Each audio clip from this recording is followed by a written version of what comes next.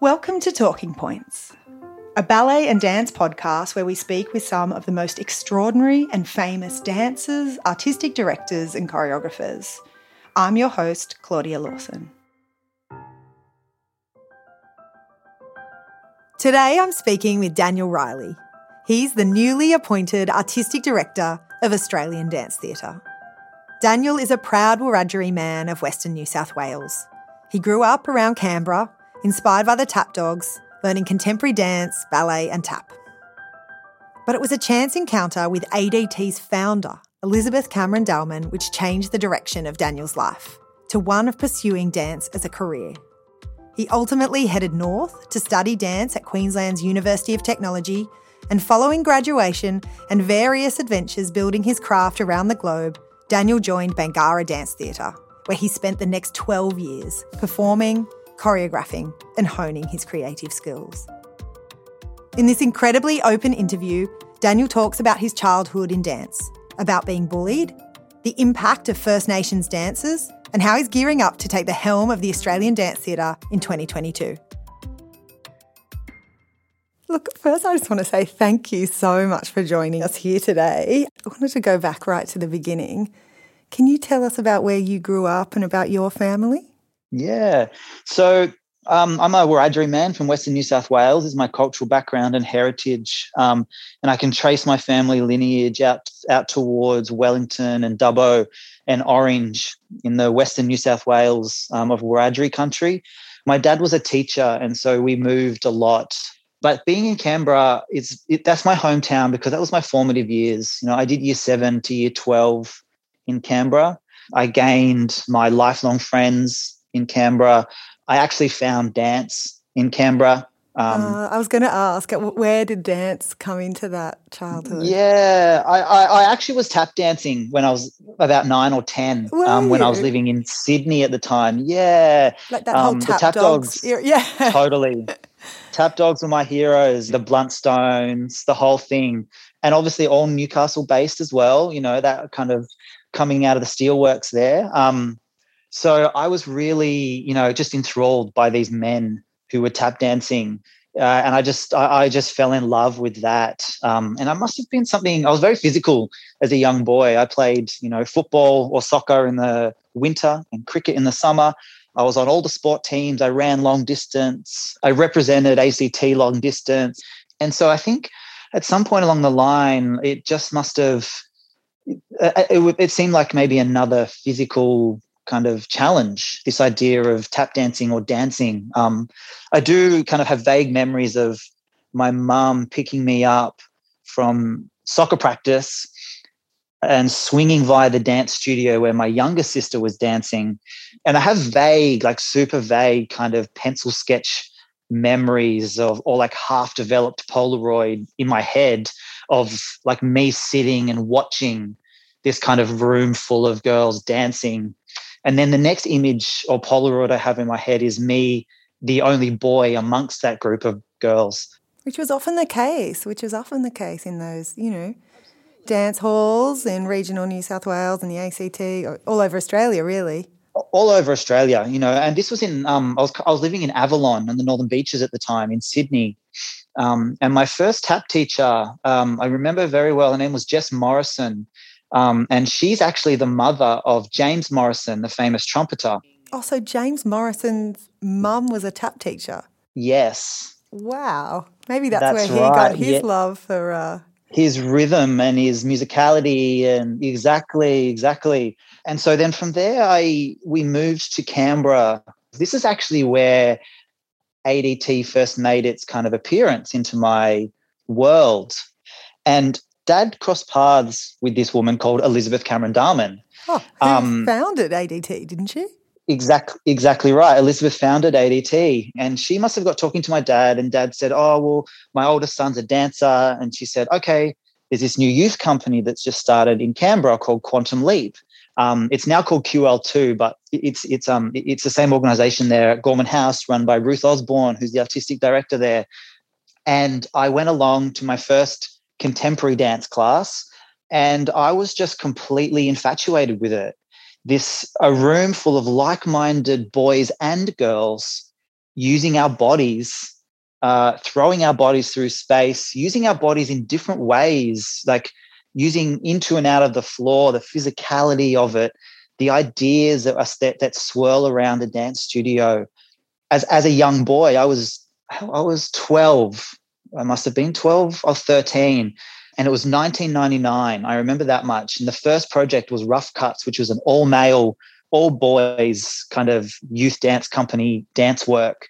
And I joined that. And then I did every project all the way up through until the end of year 12.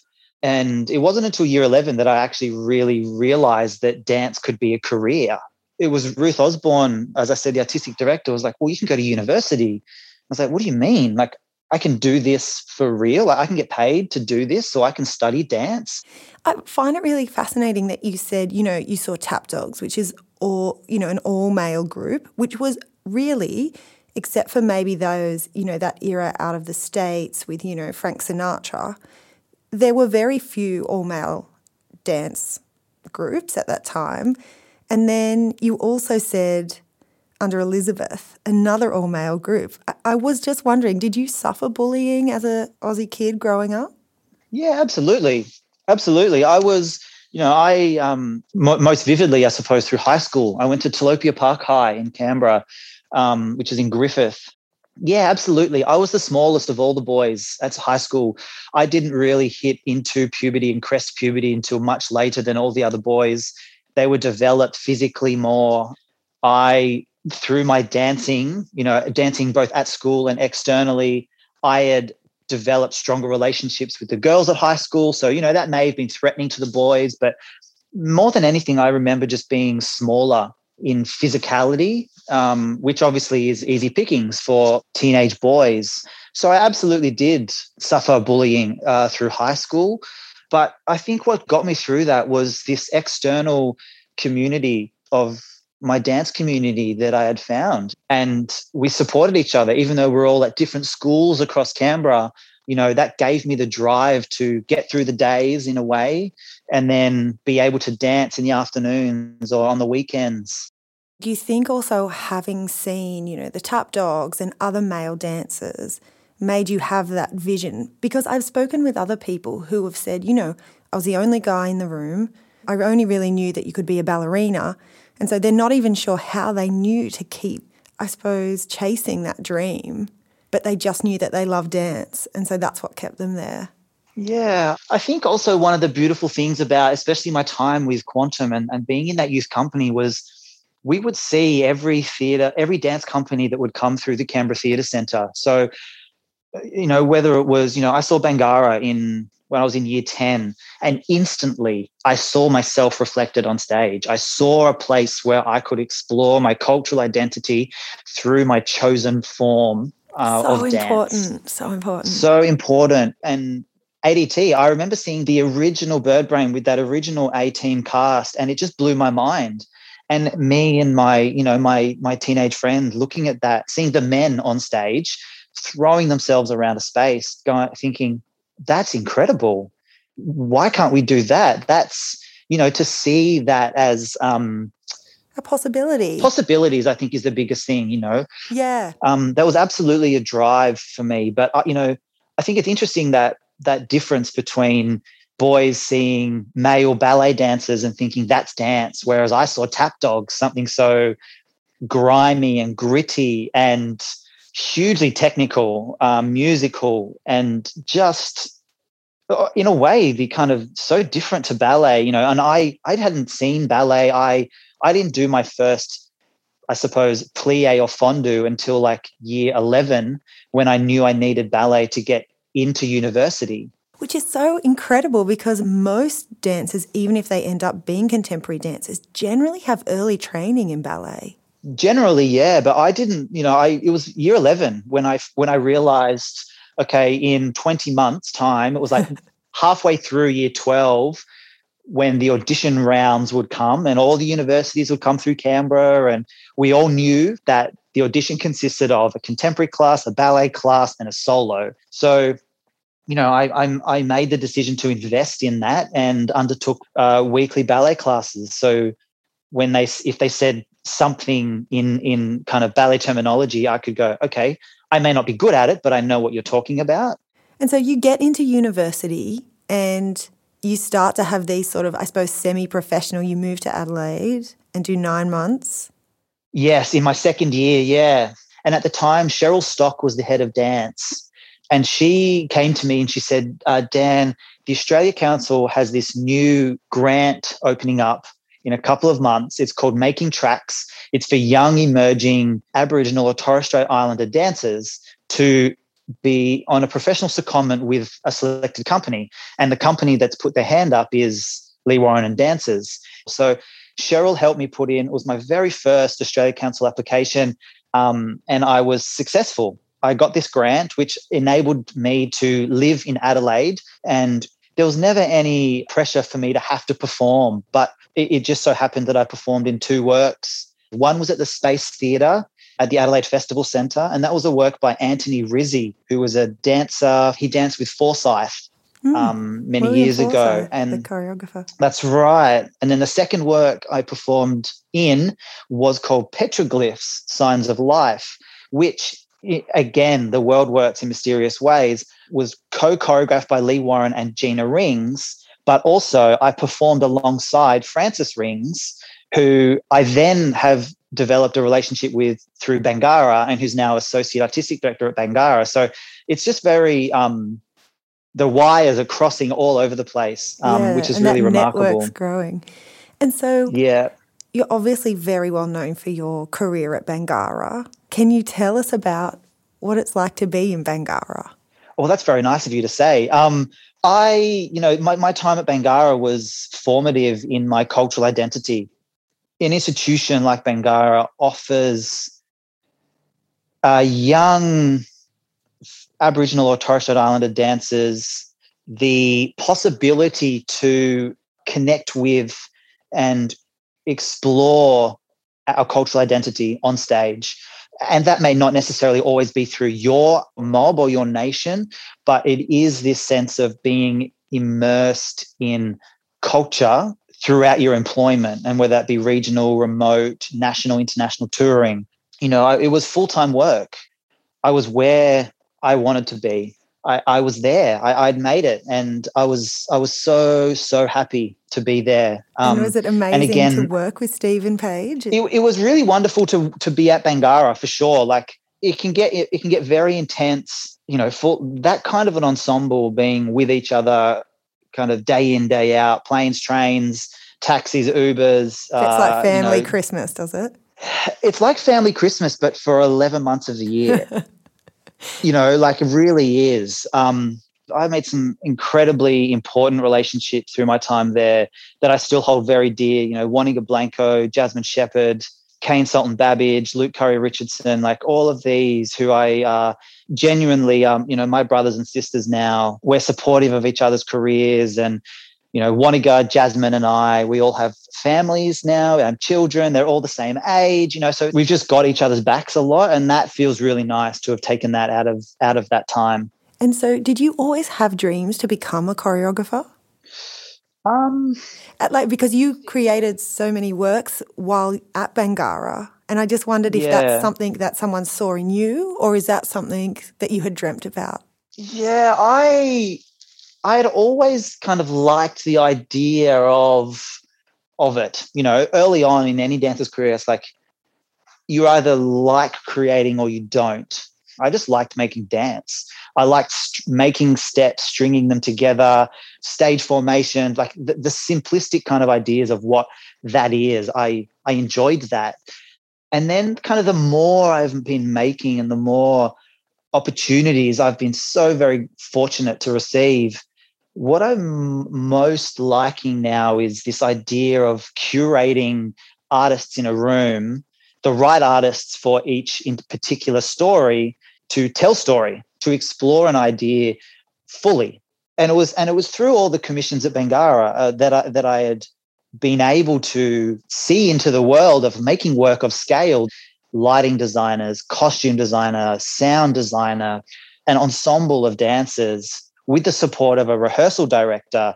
Bangarra at its largest, I think, was The largest cast, I think when I was making, I think Dark Emu, there was about 16 of us, and that's a lot of people looking at you, waiting for inspiration or waiting for, for you to tell them something. And so I suppose over that time at Bangarra, you I suppose you didn't emerge as a choreographer, but I suppose you got to hone that skill so that you left Bangarra as both a dancer and a choreographer. Is that right? Yes. Yeah, I would say so for sure. Like I definitely got to hone the skill of working a room, being able to hold a room during a creative process, being able to negotiate with other creatives, being able to negotiate with dancers in a space, being able to trust dancers in a space as well, and being able to trust my own instinct and my own gut reaction. Yeah, I've been very fortunate in the works that have come my way. I'm currently making a work on the Queensland Ballet, which is premiering for their bespoke season later in the year. Fingers crossed, hopefully I can be back up there for late September, early October. Oh, to see that work, of course. And so was there a catalyst for you to leave Bangarra? Yeah, there was. It just became very evident that Bangarra wasn't the place for me anymore. I had a family. My son was born early 2017. And so at the end of 2018, it just didn't feel right anymore. Yeah, times had changed. Times had changed. I knew what I wanted to be doing and I knew how I could contribute. And it was just made very aware to me that I wasn't able to contribute that way at Bangarra anymore. So, yeah, I made the decision to leave. And where did you head? To Melbourne, down here, and I took up a job at Ilbidri Theatre Company as an associate producer. I think it's one of the only Indigenous theatre companies. There are 3. So there's Ilbidri Theatre Company, which is 30 years old. There's also Yirrayaken in Perth, which is a First Nations theatre company. There's also Mugalan in Sydney, which is a kind of a performing arts company, and they're exploring theatre, music, and dance. They're emerging at the moment. Black Dance is there in Brisbane. They're not a company, but they're more of a kind of they produce a lot of First Nations dance, supporting and getting them trained. Yeah. Yeah, exactly. And our next generation of producers as well. So, our First Nations performing arts sector, our small to medium First Nations performing arts sector is under-resourced, but it is thriving and it is definitely growing year on year for sure. And so you've just taken or been offered the artistic directorship of Australian Dance Theatre. So congratulations. I mean, it's a huge job. Thank you. It is huge. Absolutely. That's not lost on me. Over the last kind of 5-6 years, I've felt this pull and that, I could lead a dance company or make my own dance company. In many ways, I just felt that I have the skills and that I would be good at that. And, I love being in a room with an ensemble of dancers.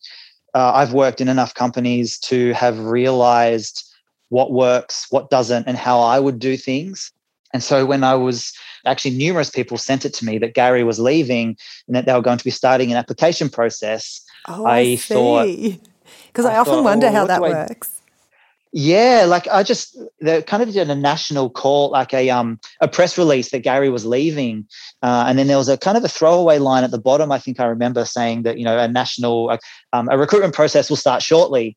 And I was like, oh, okay, I wonder what that is. And it gave me a little bit of time to think on it and to be like, oh, could I do that job? And I was like, well, for so long I thought I would launch and build another First Nations dance company and base it here in Melbourne, because it feels like there could be one and there should be another one. Like Bangarra shouldn't be the only First Nations dance company in this country. There should be more. And I felt well positioned to build one here in Melbourne. But then this ADT thing came up and I was like, well, actually, this is kind of bigger, because this could be an opportunity for me to utilize my First Nations practices and ideologies in a company that has sat here on what is now called Australia for 56 years and really ground it in our country here and now, and bring a diversity of faces and of nationality and of cultural heritage to the stories and to the work. And so I kind of pitched that in a way as my vision for the company. And I had always said all along that I would, I said, I'll put my hat in and we'll see how far down the rabbit hole I get. And it just so happens I got all the way to the end. And I feel very, very grateful and so very fortunate to be adding my name next to and, below that list of Australian greats. I read that Nick Hayes, who I think is the executive director of ADT, he said that he was just blown away in your interview by your ideas and your vision. Can you tell us where you hope to take the company? Yeah. Oh God, I can't even remember what I said in those interviews. Nick and I have been getting along so well. I'm so looking forward to working with him, and also Sarah Jane Howard, who is Associate Artistic Director. I think she's brilliant, and I've idolized her for many, many years. I want to really ground and make Australian dance theatre Australian dance theatre. I want to spend time touring and investing and engaging with our Australian artistic landscape. I want to ground it in Adelaide, on Kaurna country. I want to open a relationship with the Kaurna traditional owners and community and elders. I just want to bring the idea of storytelling to everybody. And this kind of comes off the back of my kind of thinking around proscenium theatres. Proscenium theatres, as a First Nations person and in my cultural beliefs and listening to elders and whatnot and just knowing, we've been storytelling for over 75,000 years. We were storytelling before proscenium theatres. Proscenium theatres came with the boats. It's a beautiful thing. And to see a high quality piece of dance theatre in a proscenium theatre, nothing replaces that. ADT will absolutely be producing high quality theatre, dance theatre in proscenium theatres. But I also want to find ways to take theatre out of that context and tell stories, strip it back as well. This idea of we don't need the flashlights and, the glitter cannons and all the bells and whistles all the time.